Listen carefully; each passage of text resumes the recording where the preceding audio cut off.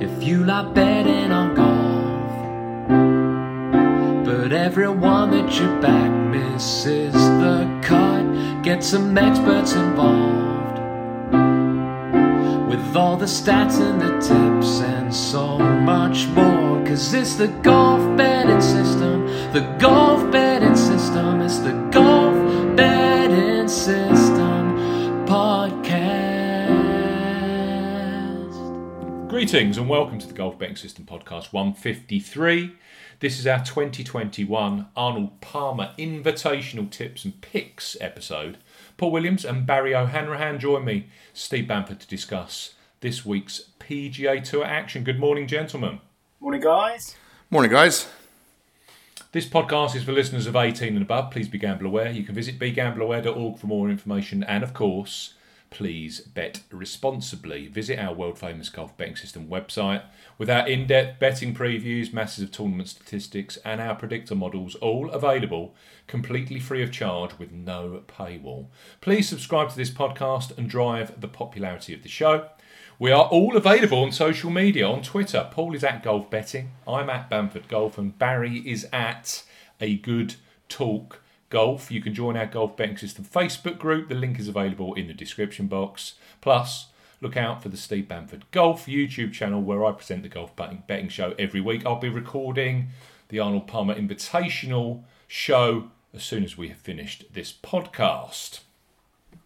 Please take time to rate and review us on Apple Podcasts. That is the podcast currency and drives our listener numbers continually upwards. I've got to say, gentlemen, we have been asking for 5-star reviews since the start of the year, and the response from the audience has been absolutely fantastic. So can I thank all of you? I will read out all of the reviews that you leave, but clearly if I read them all out, we'd have a review show effectively. So we'll just run through them episode at a time. But just keep them coming. It's absolutely fantastic. It's really quite self-rewarding from our perspective to see these reviews hitting Apple Podcasts, just building and building. So it only helps the podcast with its popularity. Right, let me read some out for you. This one is from Never Trust an Owl. He's in Great Britain. Excellent golf statistics and analysis, 5 stars. Brilliant tournament previews each week for both the PGA Tour and European Tour. Provides great insight and statistics to enable you to follow tips given or make your own decisions. Keep up the good work. Steve, Barry and Paul, much appreciated. That's Never Trust an Owl. He's in GB. I like that screen name. It's quite good, that one, isn't it? Yeah, I like that a lot. Next one, we've got from Ryan Lyon. He's in Great Britain as well. Golf Betting for Nerds, 5 stars. This one's quite funny. Great mix of ultra nerd analysis and sound betting advice. You might struggle to stick with them on some of the grass analysis bits, but a very that's just basically taking the Michael out of me, that is. You might struggle to stick with them on some of the grass analysis bits, but a very sound addition to my betting pod library nonetheless. Ryan, thank you very much. Yeah, thanks, Ryan. You do know your grasses well, Steve, don't you? It's all about the Poa Trivialis. It is, yeah. It's all about the overseas. Last one, great podcast, 5 stars. As a new golf bettor, this content is brilliant. It is helping me learn more each week. The level of knowledge is unrivaled and worth a listen to for any new or experienced golf punter. That is from Ben Rhodes again in the UK. Ben, thank you very much. Thanks to Ryan and also thanks to Never Trust an Owl. Brilliant stuff. Yes, thanks, guys. Very much appreciated as ever. I think the podcast, we've always said we try and make it educational, don't we?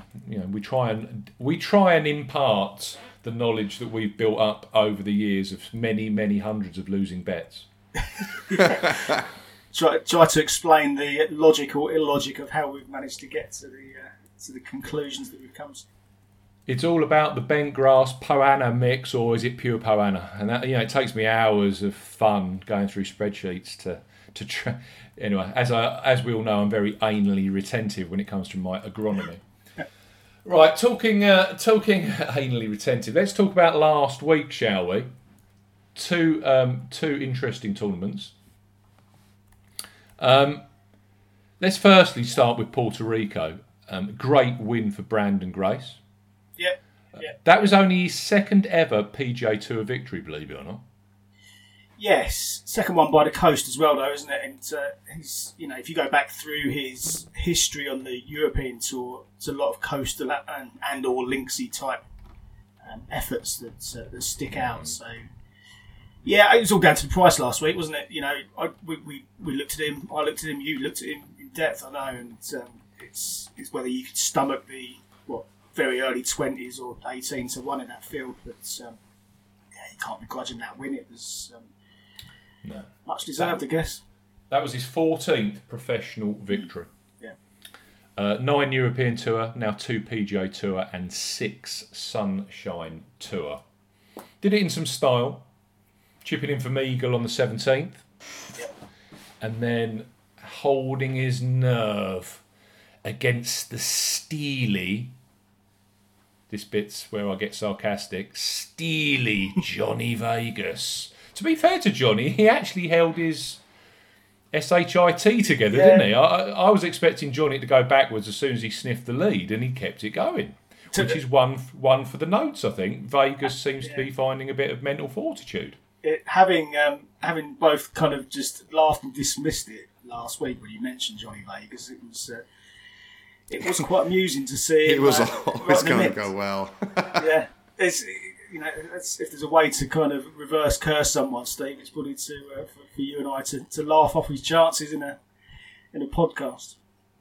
I thought he was going to win, to be honest. If you're going to finish eagle birdie, then it gets the job done, doesn't it? Such a I can't cliche. remember the last time one of my back players finished like that to win a golf tournament. It would be a nice feeling, wouldn't it? If that was you, if you were on Brandon Grace, he'd have gone double bogey. Yeah, I've been on him a few times. And missed out on the each way places altogether. Yeah, exactly. Yeah. I've been on him a few times where his 17th hole, or his 71st hole has been the undoing of him. So clearly reversed that. But no, an emotional win for him. I backed him a few weeks ago on the back of his personal losing his dad, and it's come back and he's got that win. So pleased for him really. I want to completely wipe the Puerto Rico 2021 Open from my mind. I had 3 players at the top end, as you know: Brandon Grace, Andrew Putnam, and I can't swear, but I went for Tom Lewis. Anyway, I don't even want to revisit. So, yes, I like good for Brandon. Now, I think that gets him into this week's field. I don't know if he's going to. I think he's still in the list. Gets him into Bay Hill. Did I also read that for the first time ever, the Puerto Rico Open winner got an invite to the Masters? I don't know if I'm making that up in my own mind. Yeah, I've not read that myself, but clearly the rules and qualification criteria are a little bit more flexible recently, aren't they? Somebody ping Steve on Twitter with that if they know it. Actually, no, I've gone to the Oracle boys. I've gone to Rob Bolton. Follow at Rob Bolton on Twitter. Rob Bolton is the Oracle of all things. He's basically added him to the PGA Championship for that list, for that win. So no, it wasn't worthy of a Masters place. And I must say, if that was the case, that would have been a brand new. I've never seen that before, and it didn't happen. So Grace has been added to the PGA Championship with that win. Also, of course, he gets a 2-year exemption on the PGA Tour. Right. That's why I can never work out, Paul, why so many professional players stick their nose up to an alternate event and say, well, actually, I'm happy finishing 32nd next time I play, rather than going for a win and getting a 2-year exemption on the PGA Tour. Yeah. Oh, you can see why a few of the European Tour players make it a definite play in their schedule. Trip, yeah. If you're qualified for the WGC, though, there's a rule that you have to play that event. You do, yeah. So anybody who's in that just automatically wipes out 70-something guys from that who could go choose Puerto Rico. Look, it's a great opportunity. Grab that 2 years. Oh my God, that's job security for 2 years. It's millions of dollars, mate. Yeah. Right there. Yeah. Yeah. No, it's disappointing a few of them. As you say, Lewis, Matt Wallace was another one I thought might go well last week, and he missed the cut as well, didn't he? He's kind of gone off the boil a bit. I wonder if Lewis and Wallace are kind of better players, not flat track bullies, but they're not flat field bullies. I think they do better in stronger events for some reason. It feels like it kind of gets them going a bit more. Well, Tom Lewis, he started okay. He shot 2 under. He basically, on round 1, parred everything. And he went there. I think the last 4 holes, he went birdie, bogey, birdie, birdie. And I thought, well, that's not too bad. That's a reasonable start. And then the wind got up on Friday even more. And I went out for a run Friday lunchtime thinking, well, actually, Tom Lewis came 11th in the Open a few years ago at Portrush. And that was as windy as sin. And he started 75 and then came through the field, got 11th. He'll be fine in the wind, not a problem. I can see him really moving forward. And then I looked later on, he was 6 over. You just think, wow, 4 over, whatever it was. Golf betting, it's just strange. And players have their different funks, don't they? And that for Lewis was a huge opportunity again, because he's way outside the 125.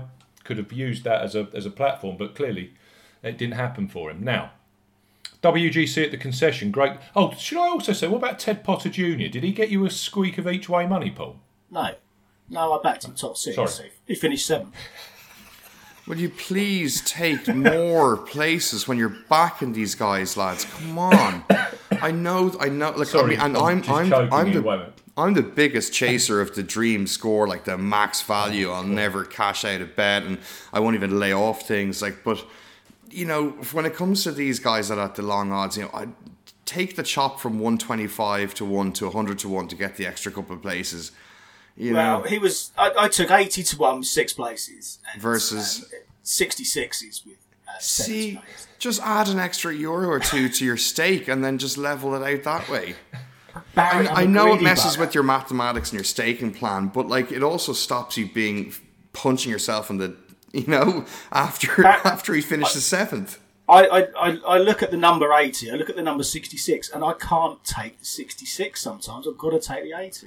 I know, but like just add a euro to it, add a quarter point to your bet or whatever it is to just flatten it out, and that's what I've started doing now. To just I know it sucks if it loses because you've given the bookies a tiny bit extra, but I've got that extra buffer zone of the other places. So and if he wins, look, you've caught a winner at 66 to 1. Forget the market value or whatever was there. It's all about my way to put the blinkers on from from protecting myself from these max value chases. He missed out, but you got to say, he actually finished birdie. I was desperately trying to find the fact that he bogeyed the last just to really twist the knife in, but he actually went birdie to miss by 1. Yeah, mate. Barry's right. Listen to Uncle Barry. Do you know what? I hope a few of the listeners got him 8 places. Just if you please troll Paul and like tag me on Twitter. I'll happily jump on board.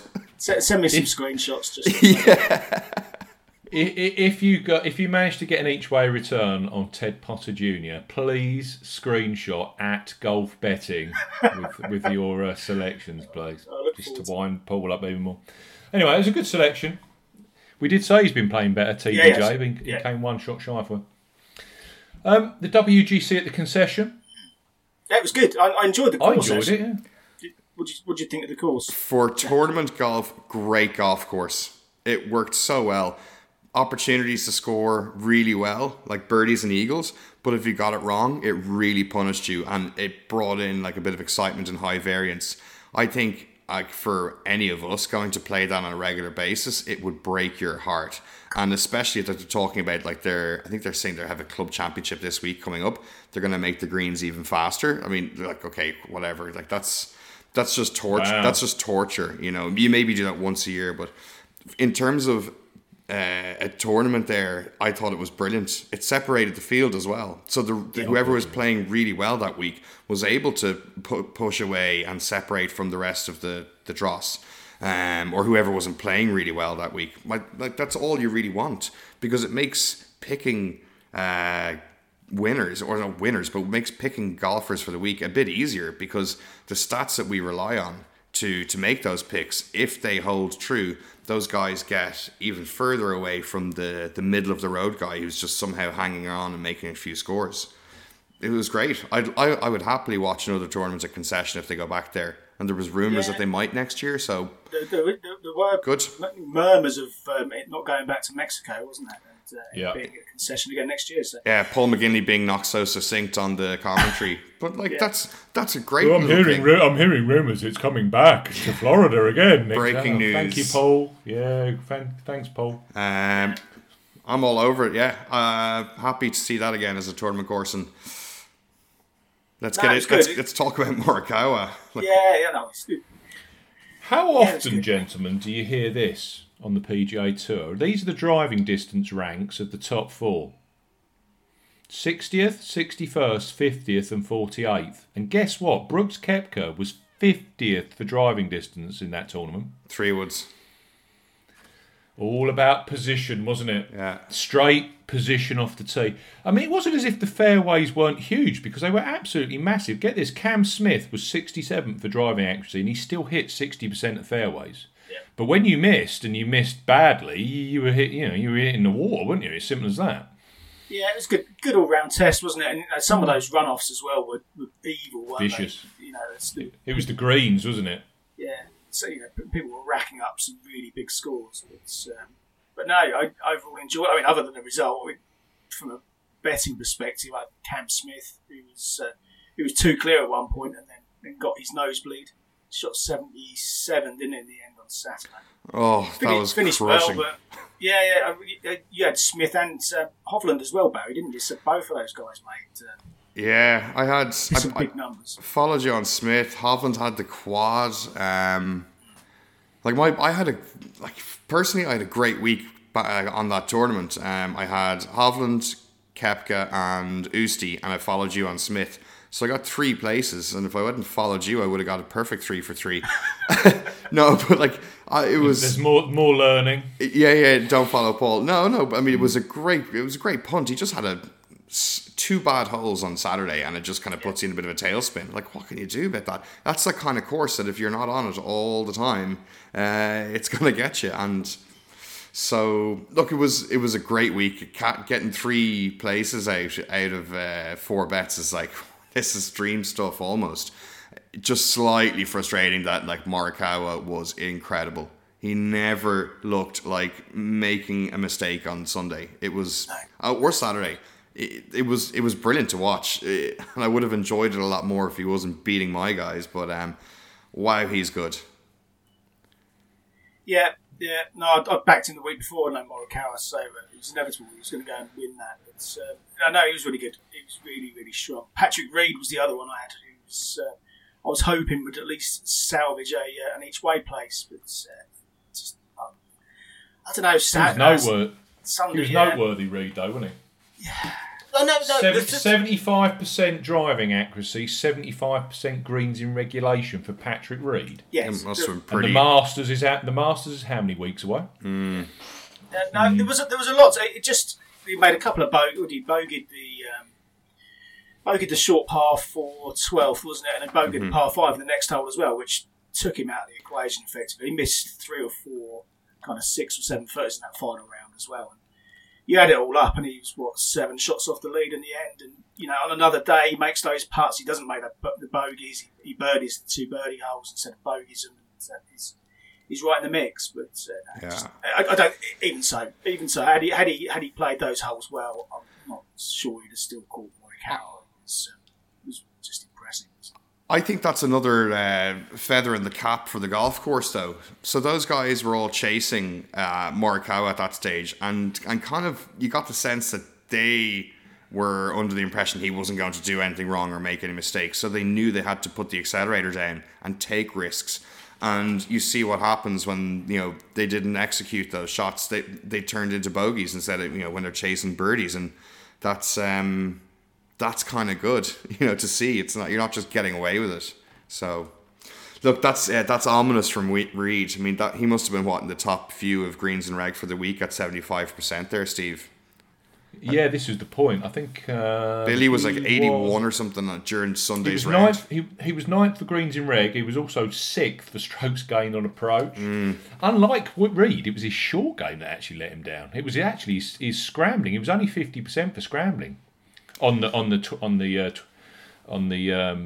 18 holes. He actually he didn't get up on 9 of the 18 he missed. Who led Which scrambling Does for it the not week? like him?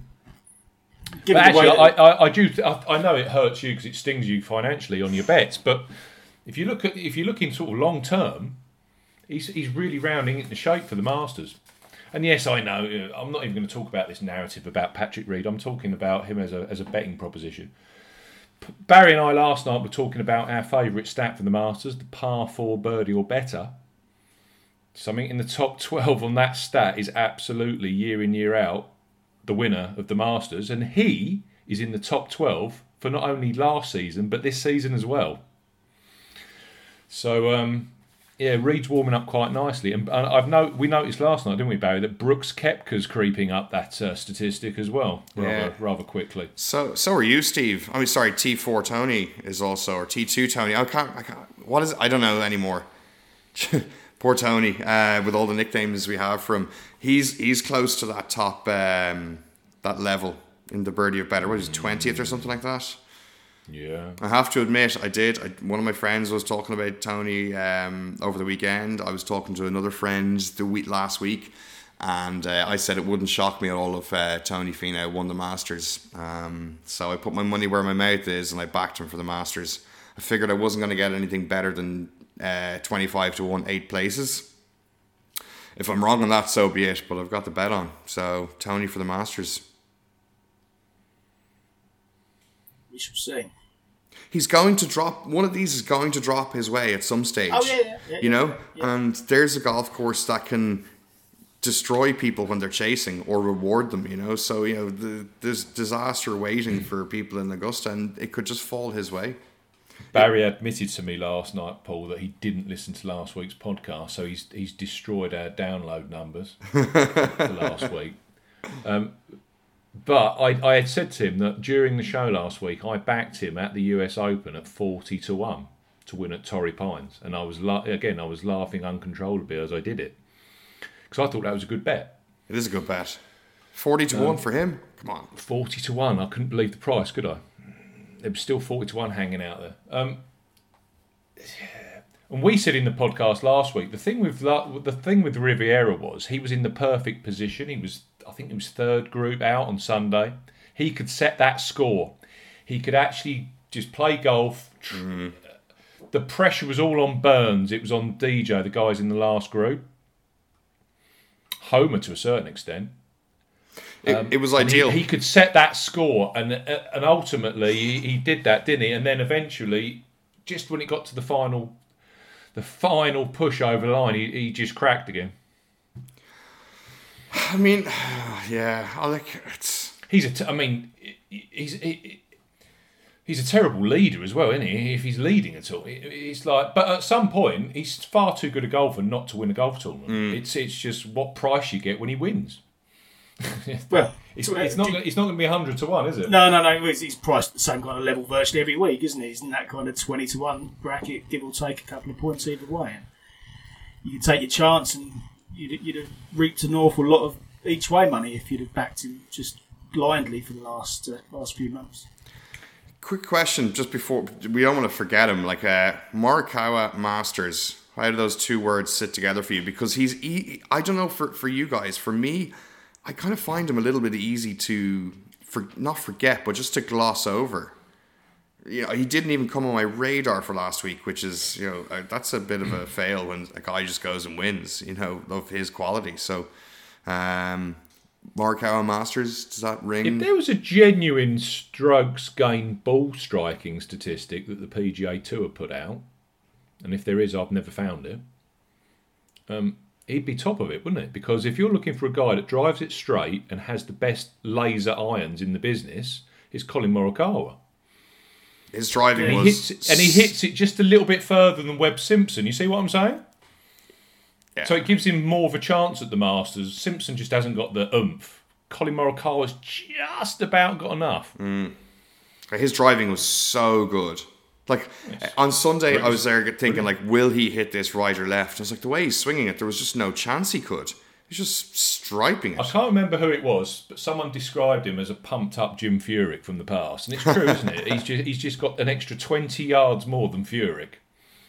25, slightly maybe sweeter 35. well. But yes. But he's a modern day Jim Furyk, isn't he? He's just absolutely iron straight, and his irons are fantastic. Yeah. And he's just about got enough grunt to be able to compete on these big boy, tough classical golf courses that the United States are famous for. Yep. So yeah, I mean, I'm looking at a price. Let's try and get some prices on him right now. Where we got Morikawa? I'm still scanning. 28-1. Yeah. And what were you picked? What was your 33-1 when you picked him up at the PGA Steve? Yeah. No, that's 28-1. It's, by the way, 28-1 is Unibet. 25s is the let's just say that the main price. That's the Paul level of places that you don't want, folks. You don't want the short places. Just put the extra little bit of juice on the bet. Get the maximum places. That's I have to put him as a note in the phone for the Masters, because I'll be punching myself if he goes and does it now after saying it here. I might have to back him now. Paul said this last year. The thing, and I think you said it when he won at Muirfield Village. Yeah, again another par 72, long classical golf course.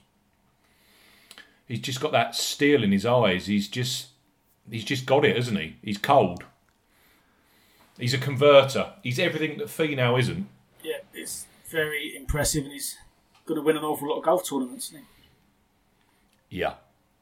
And the thing is, we've had this production line of talent, haven't we, recently, over the years, Rahm. And when these young guys hit, it's almost as if it's expected now, going back to Jordan Spieth, it's almost as if it's expected that they win all of these tournaments and it all comes easy to them. But what Morikawa is doing, with the lack of experience that he has, that's his 4th PGA Tour victory, a major and now a WGC. I mean, it's an astronomical rise, isn't it?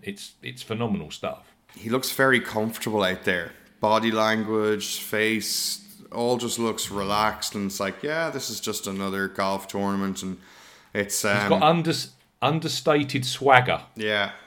Just like the confidence is there, but it's not like just like slapping you in the face, He's very, very good.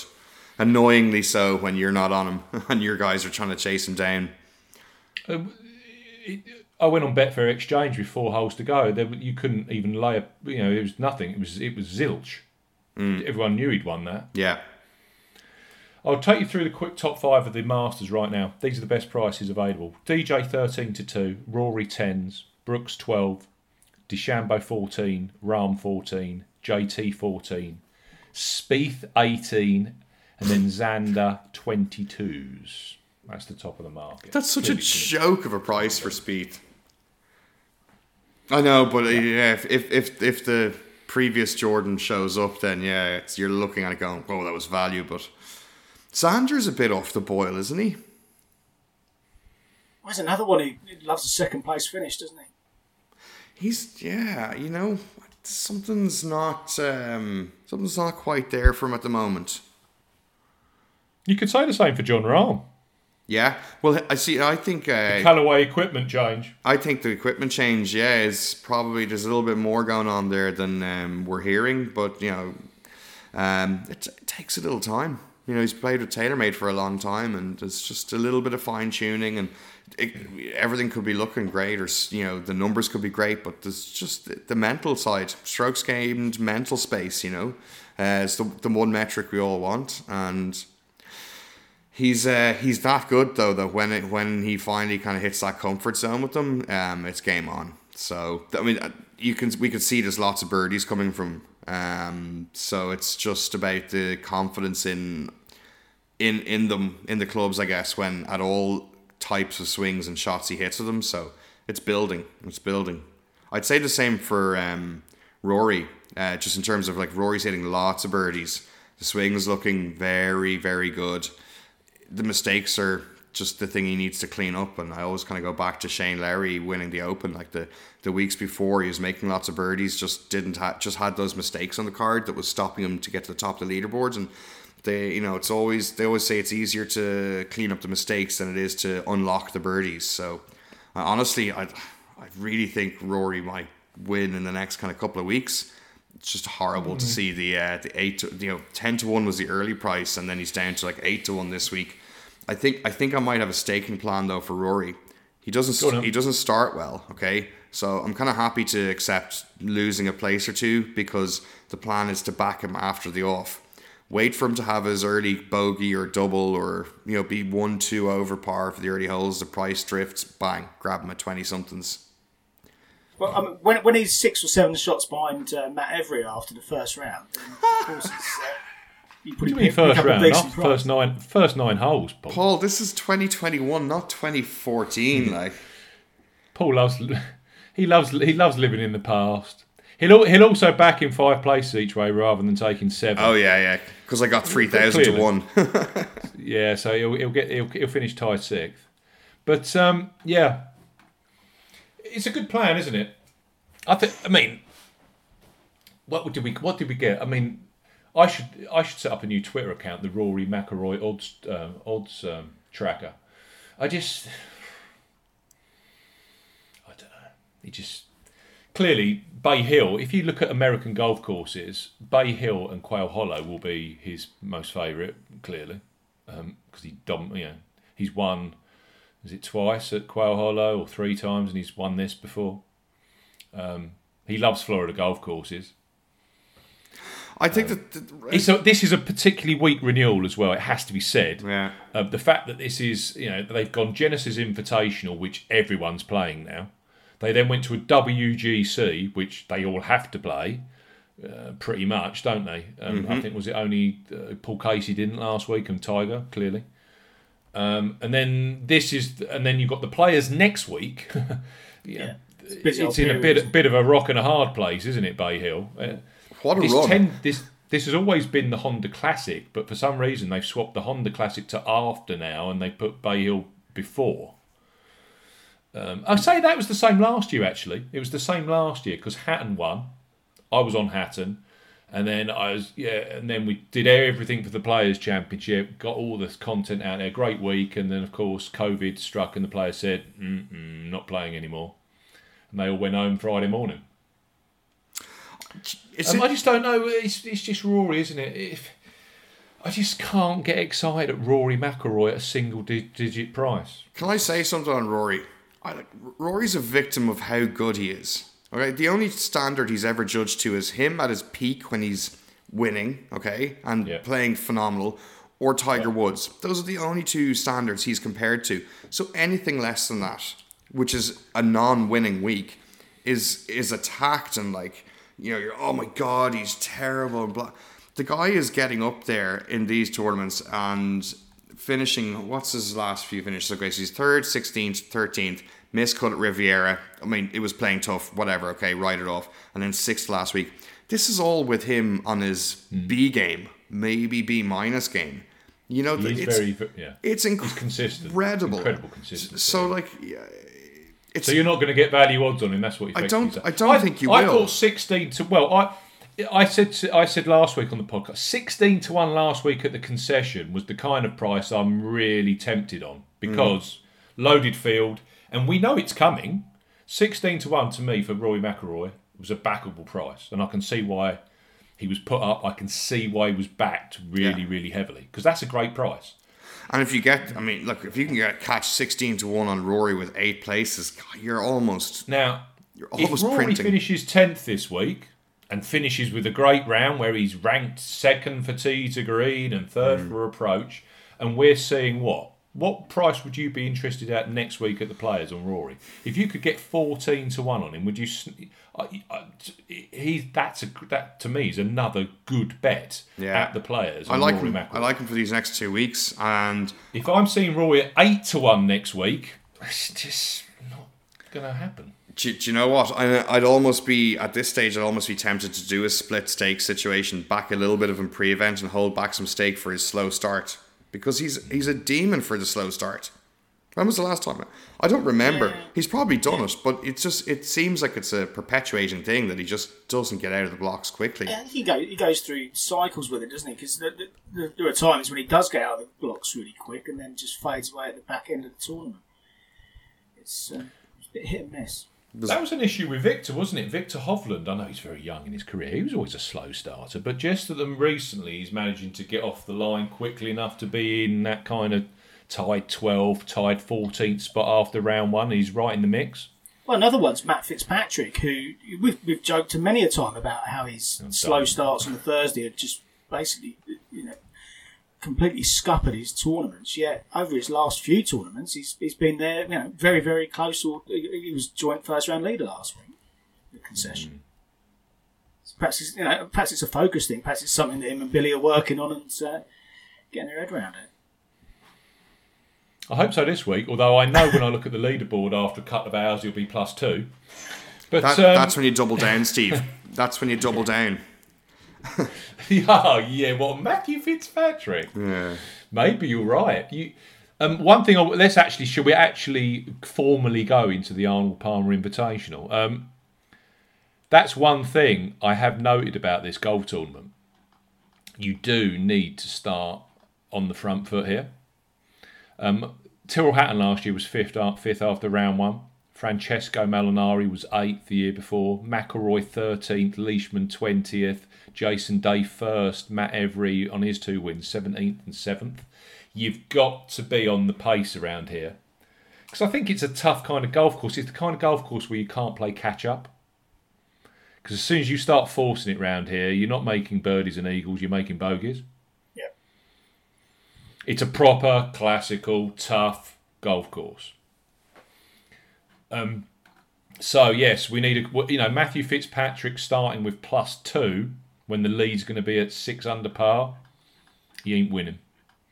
So we need someone. We need some good starters this week. Players that are on the front foot on round one on Thursday. The golf course itself, it doesn't really need a lot of introduction, but yes, we do get lots of new punters in terms of golf betting. Bay Hill, this is clearly the Arnold Palmer Invitational. This is Arnold's, or they call it Arnie's place, was his, Bay Hill Lodge and Country Club. This is where his office was, this is where he hung out.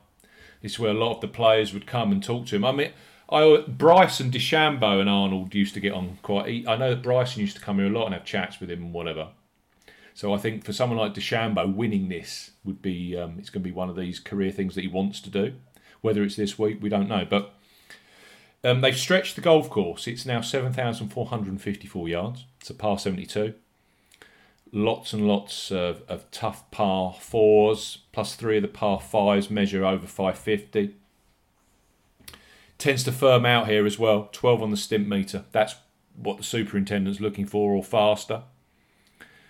Since 2015, these have become, I'm going to do my agronomy bit, they're pure Tiff Eagle Bermuda grass greens.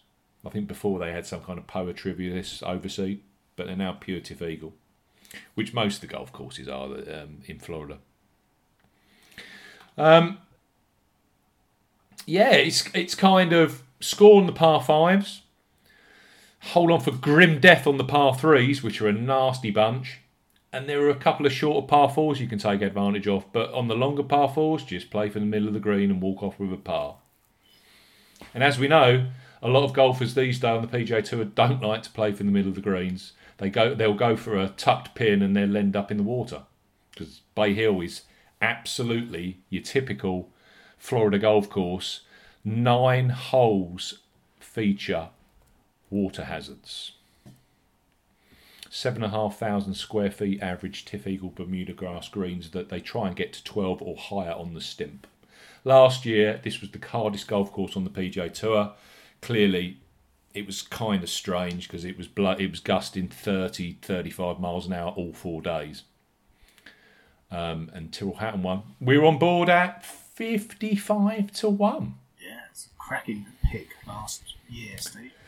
If you're looking for other Arnold Palmer designs, we've got Albany, where they play the 2015 through 2019 Hero World Challenge. That's the hits and giggle that they play in the Bahamas, where Adam Scott and Justin Rose live.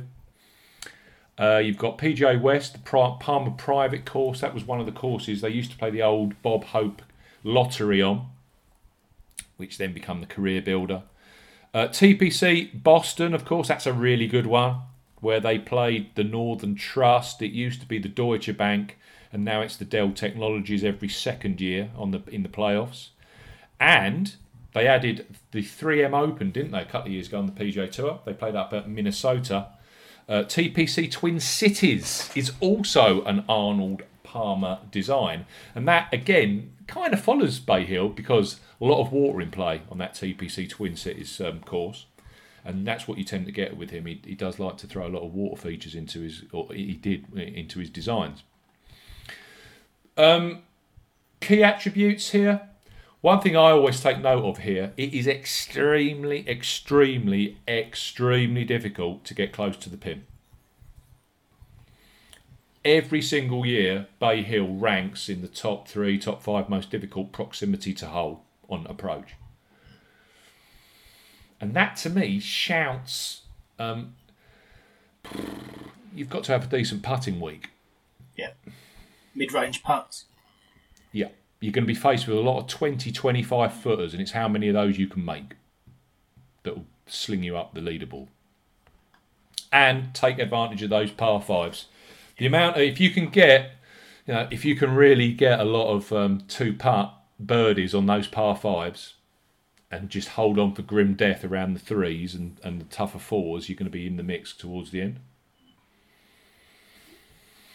Should we look at it from a?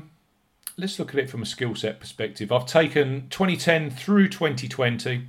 It's a classical golf course, so that's all I'll say. Lots of dog legs. There's lots of different ways to win this, and it just comes out in the skill averages. So I basically look at the champions through those years and what their key stats were. Average it through. Driving distance 25th, driving accuracy 33rd, it's all middle of the road. Greens in reg 15th, proximity to hole 28th, scrambling 21st, putting average 15th.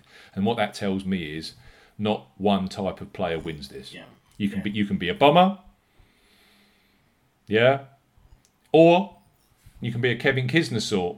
There you go. I'll throw Kevin Kisner in there, Barry, for you. Thanks, Steve. You can be a Kevin Kisner sort who is short off the tee, but has a great week with their approaches. And he's an absolutely red-hot putter on Bermuda grass. Just different kinds of players win. If you look at it from a strokes gain perspective, I'm taking Hatton through Jason Day, so that's the last 5 renewals. Strokes gain off the tee, 18th. Strokes gain on approach, 17th. So compare that to last week, where the Genesis Invitational strokes gain approach, I think, was averaging like 5th for the winner. Strokes gained around the green 32nd, so strokes gained tee to green 9th. Strokes gained putting 6th, and that's rare. The winners here over the last 5 years have been higher ranked for strokes gained putting than they were for tee to green. And that is a rarity on the PGA Tour. Got to have a good week with the putter, boys.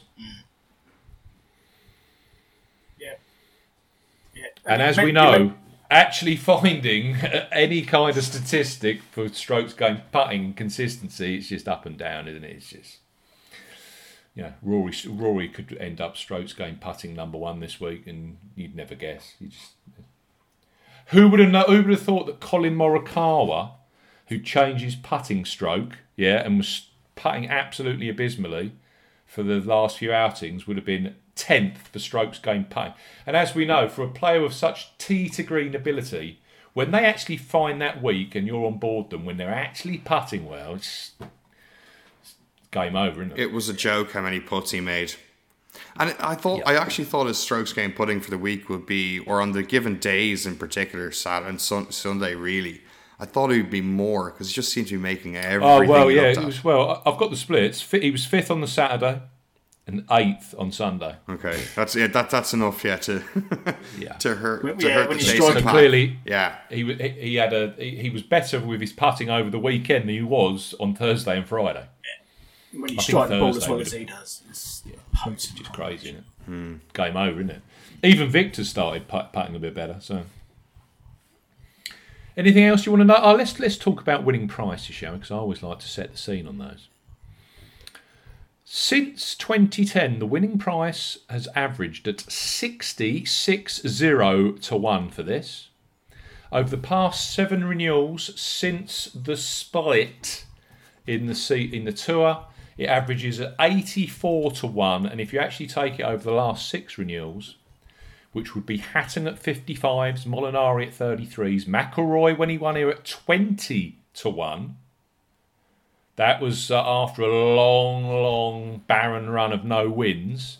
He missed the cut at Copperhead, the Valspar, came here and won at 20-1. Leishman 100-1, Day 14-1. Average those through 44-1. Yeah. Come on, give Paul what he needs to hear. 2015, Matt Every, defending champion, tanked for an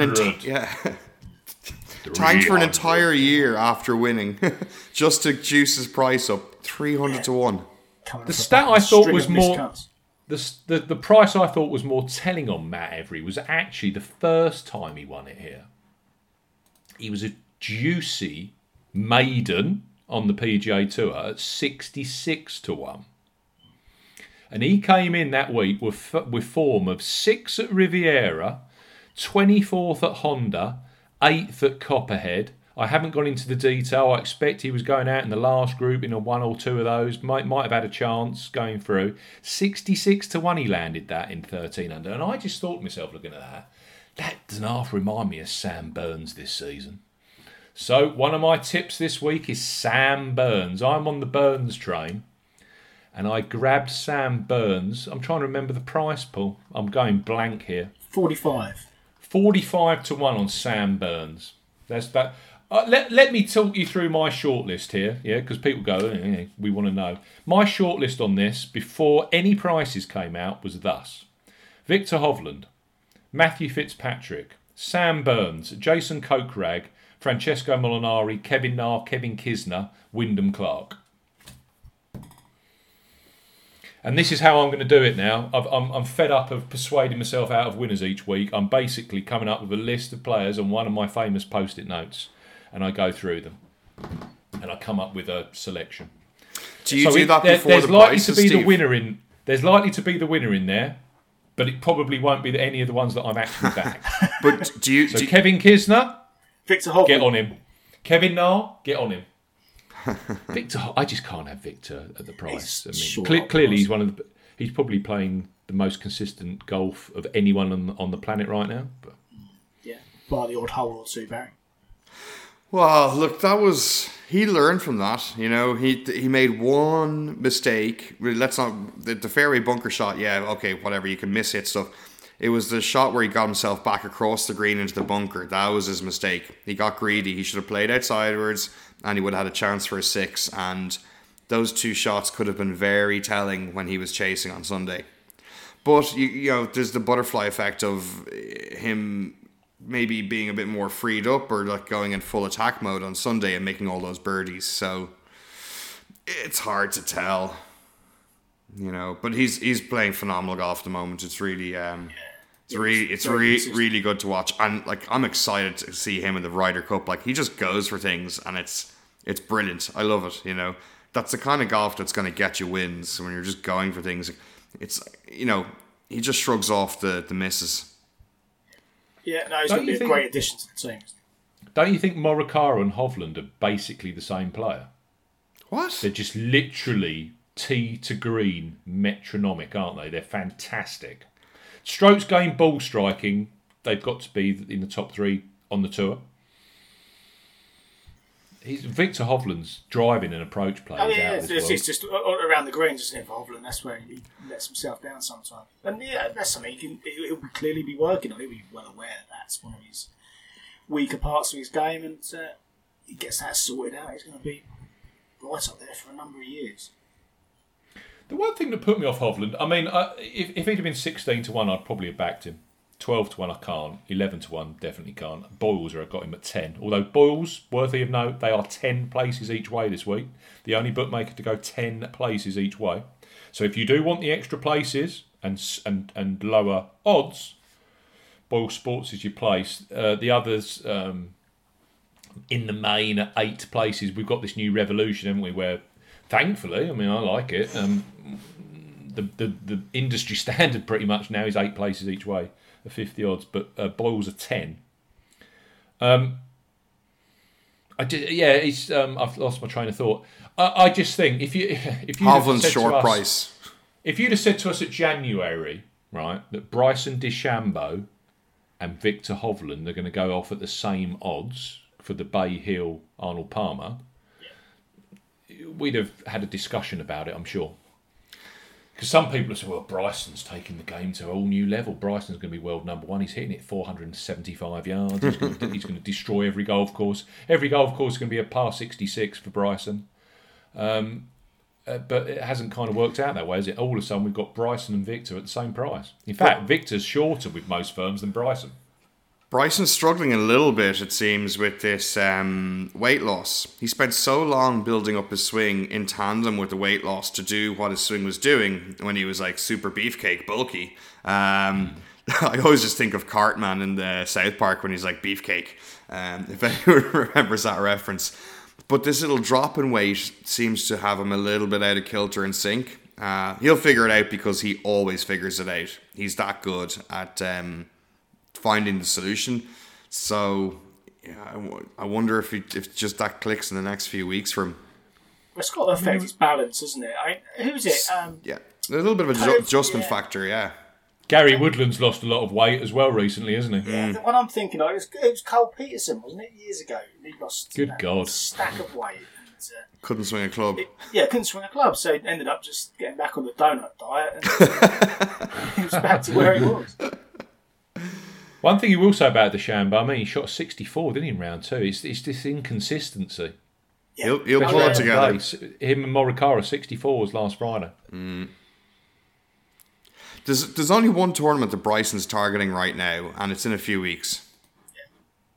You know, and he's got players. I mean, obviously that's the biggest event of the year. Like the way they're advertising it, you believe there's no other golf event allowed.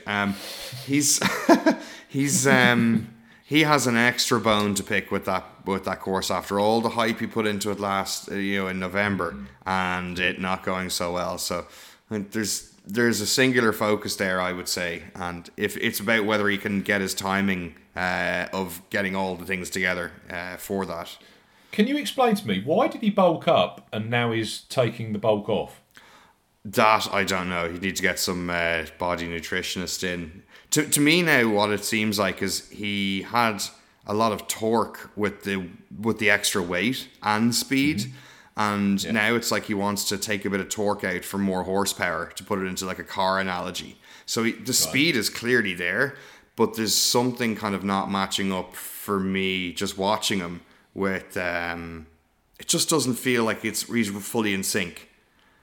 You know, he's getting these vicious snap hooks and these massive blocks, which we saw at Riviera. He'll figure it out, though. It's just about, tuning it in. He'll get it. He always does. Every time we question him, he figures out the problem that he's being faced with at the time. And it doesn't take him too long to do it either. He's a phenomenal golfer. He really is. Oh, yeah. You know, so it's probably just a matter of when. I plumped. So what we got? We've got McIlroy 8s, Victor Hovland at 12s. These are prices right now as we record this early Tuesday morning. DeChambeau at 12s. Tyrrell Hatton, the defending champion, at 16s. Patrick Reed, your favourite player, Paul. You'll still be on him at the Masters. 20-1 for Patrick Reed. Sung Jae Im, 20-1 effectively. There's one place, Unibet, hanging 22s out there. Matthew Fitzpatrick, 22s. And my nemesis, Paul Casey, with Hideki Matsuyama, a little bit of 28-1s on both out there. I plumped for Matthew Fitzpatrick. And I know it'll bite me on the bum. I know that. But I don't know with Fitzpatrick. With me and Fitzpatrick, this guy's a class player. And as a I follow the PGA Tour week in, week out, day in, day out. I don't pay as much attention to the European Tour as I probably should. Paul does that. That's what you get paid for, isn't it, Paul? Just about. If you can call this a salary. And what we got is his record on the European Tour is stellar. Probably doesn't win enough. But it's just where he plays well that gets me. And his Tiff Eagle Bermuda Grass record out in the desert, the Emirates, is fantastic. Yeah. Fifth, 16th and 17th at the Emirates Golf Club. And then you look at the Earth course. I mean, DP World Tour Championship. This isn't a hit and giggle. That's the best of the European Tour each year coming to that tournament. Long golf course, which again, long golf course, you probably think that's probably not Fitzpatrick, but 4th, 1st, 9th, and 1st last year. He won at 16-1 the DP World Tour Championship last year. And you look at Fitzpatrick's wins, they're all short. They're all these 16s, 14s, 20s, longest. I just think Fitzpatrick will have in his mind, like all European Tour players do, I need to win in America to validate myself, to get a PGA Tour victory. Just like Tyrrell Hatton was in the same boat here last year. I know we're not getting 55s, but Fitzpatrick now seems to be focusing more on the PGA Tour right now, and he's getting better results. He was right in the mix at Riviera. He was right in the mix last week and then fell back. If you actually look at his WGC finishes, that 11th last week was one of his best ever in his career. I'm surprised how long he's been around actually now. 2016 Masters came in the top 10. Yeah. He So was only 14 years old anymore, then. is he? Pardon? He was only 14 years old then. Well, he only looks 15 now. You know? I just think he's due. And this golf course, you look at Fitzpatrick and you look at places where he's done well on the PGA Tour in the last 12 months. He was 3rd at Memorial, the one that Rahm won. Rahm was 1st. Our friend Ryan Palmer was 2nd. And Fitzpatrick was, I think, tied for 3rd, maybe with Matt Wallace, something like that. That was a nasty tournament win, blah, blah, blah. He also has got a great record at the WGC at the FedEx St. Jude, where he's had a 4th and a 6th in the last 2 years on Bermuda grass greens. And his record here again his record on this golf course is stellar. Absolutely stellar. 2nd here a couple of years ago.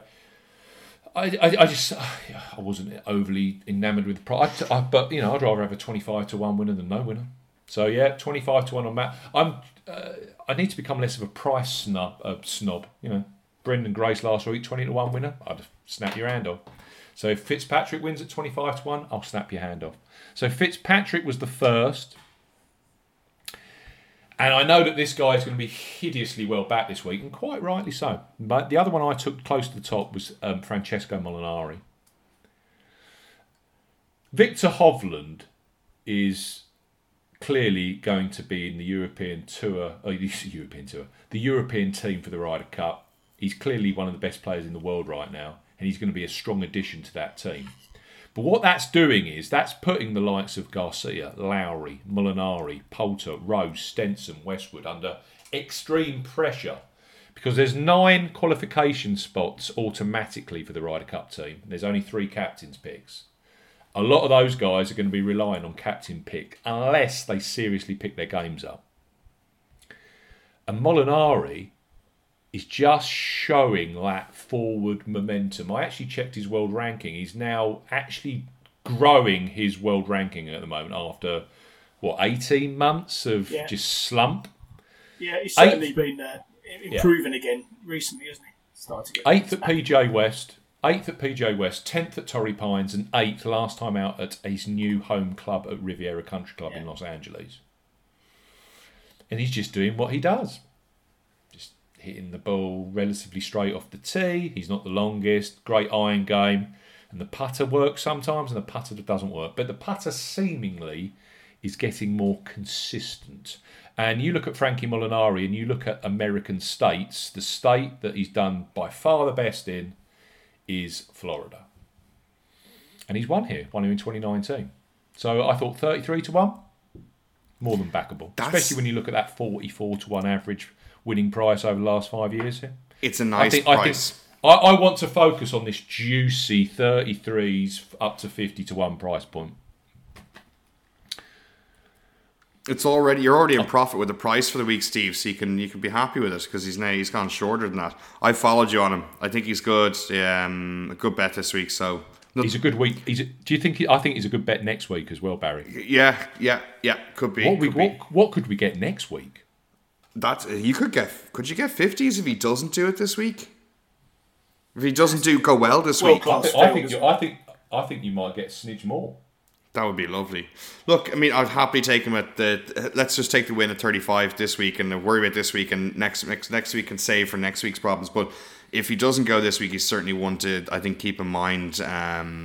He's starting to hit the ball the way nice. Frankie can hit the ball, so it's a lovely bet. Nothing further to add.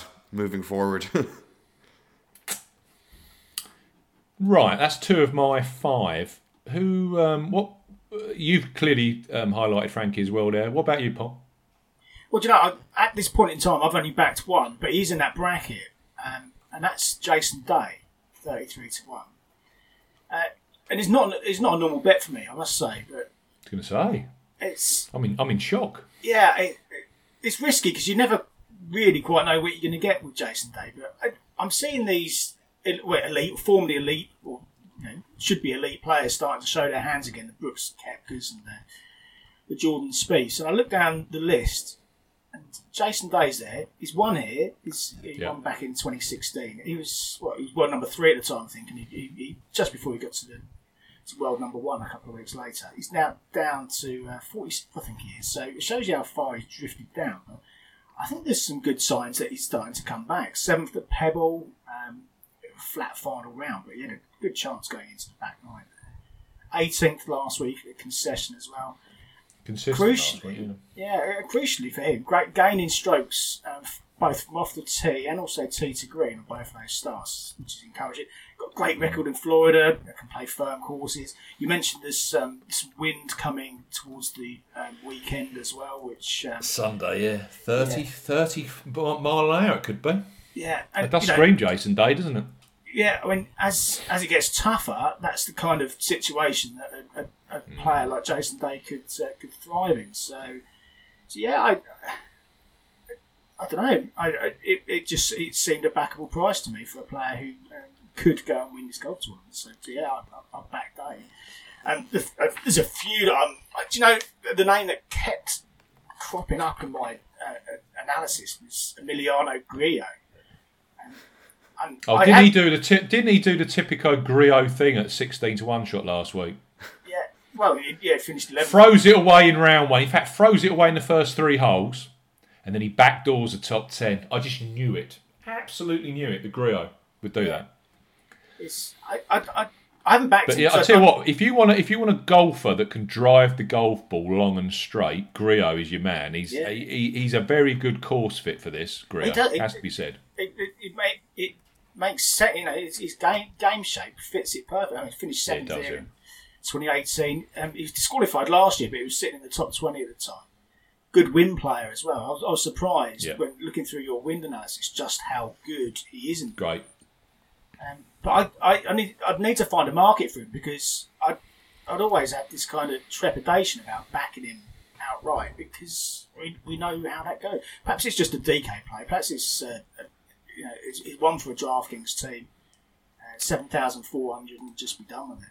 You're not a top 10 backer, are you? Or top 20 backer? 5 to 2 doesn't interest you, does it? No. How much money would you? How much would you need to put on Grillo 5 to 2 to make yourself satisfied with the return? And then you got to think, I'm putting that much money on Grillo. He's very counterintuitive. It has to be said. It's just it doesn't make sense. It doesn't work there. Those two things don't merge together. Stick with DraftKings.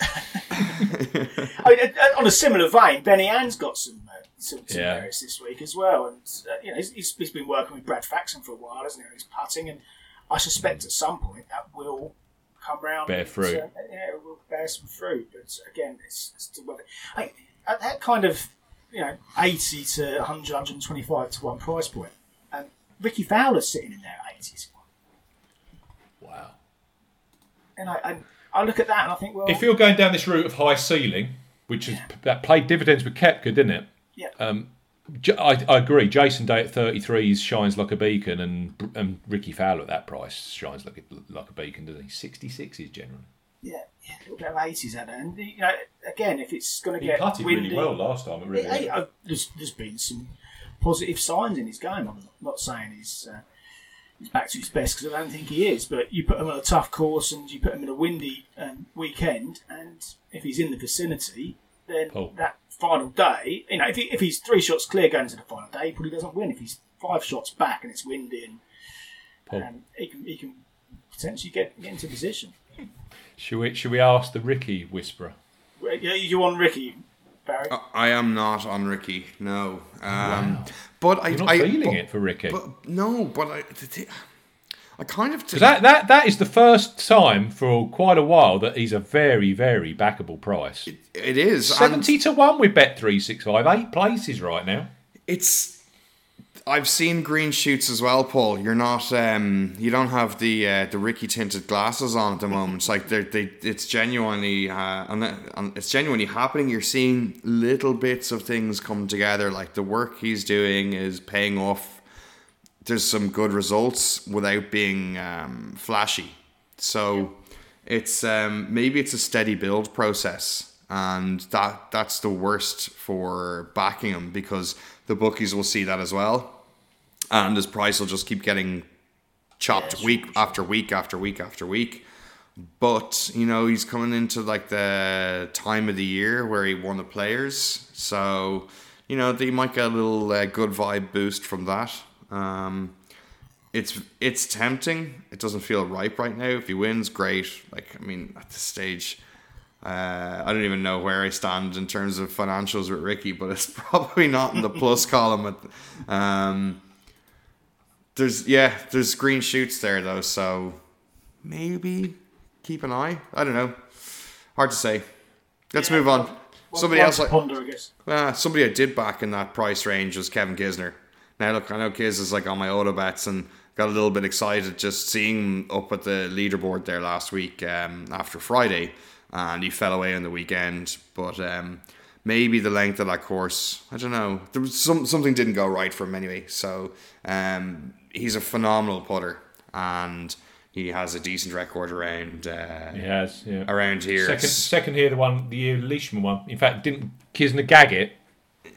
He's got not that decent a record. He's got a second and a 23rd are his best ones, but binary kind of results really. So there's enough going on there in this game that if this is playing as tough as it has been recently, he's that kind of grinder that can jump in on that kind of scoring level. So I got 66 to 1, 8 places. Thanks very much. Let's see what happens.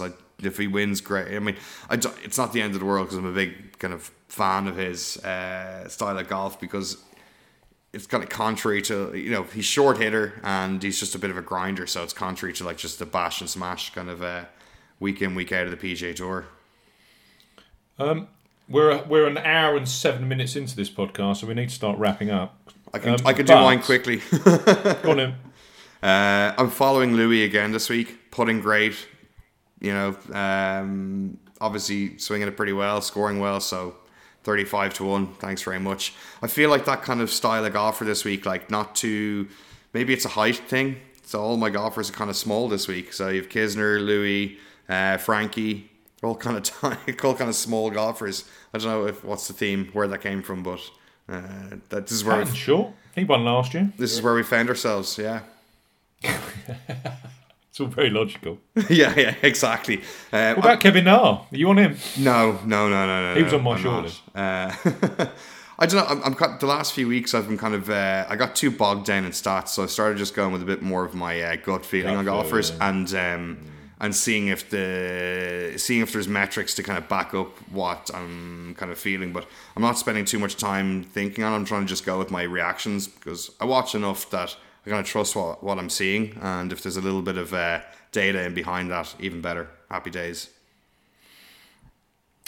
I have also added to my card Sam Burns, who on first show there was a 60 to 1 out there, which got absolutely annihilated in 3 seconds.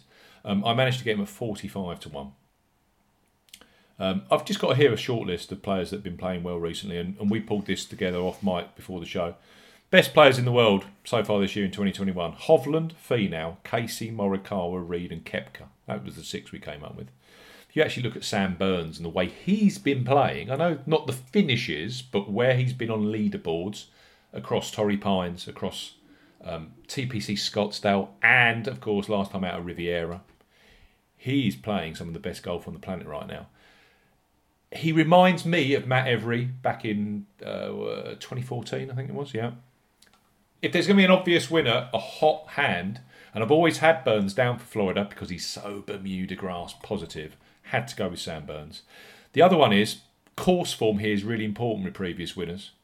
Jason Kokrak has got sneaky good form, both on really classical, tough tests in the United States and here at Bay Hill, because they go together.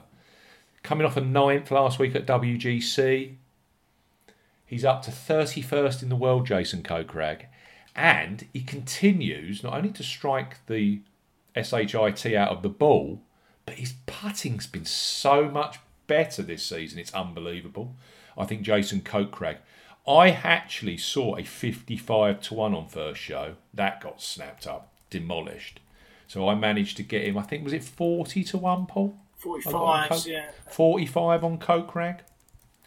So my medium prices are Fitzpatrick, Frankie, Burns, Kokrak, and I threw Wyndham Clark in there at a 125-1. Clark, I think he's a talented sort. Has played extremely well when he's gone to PGA National, very close course to this, a par 70, a tough one.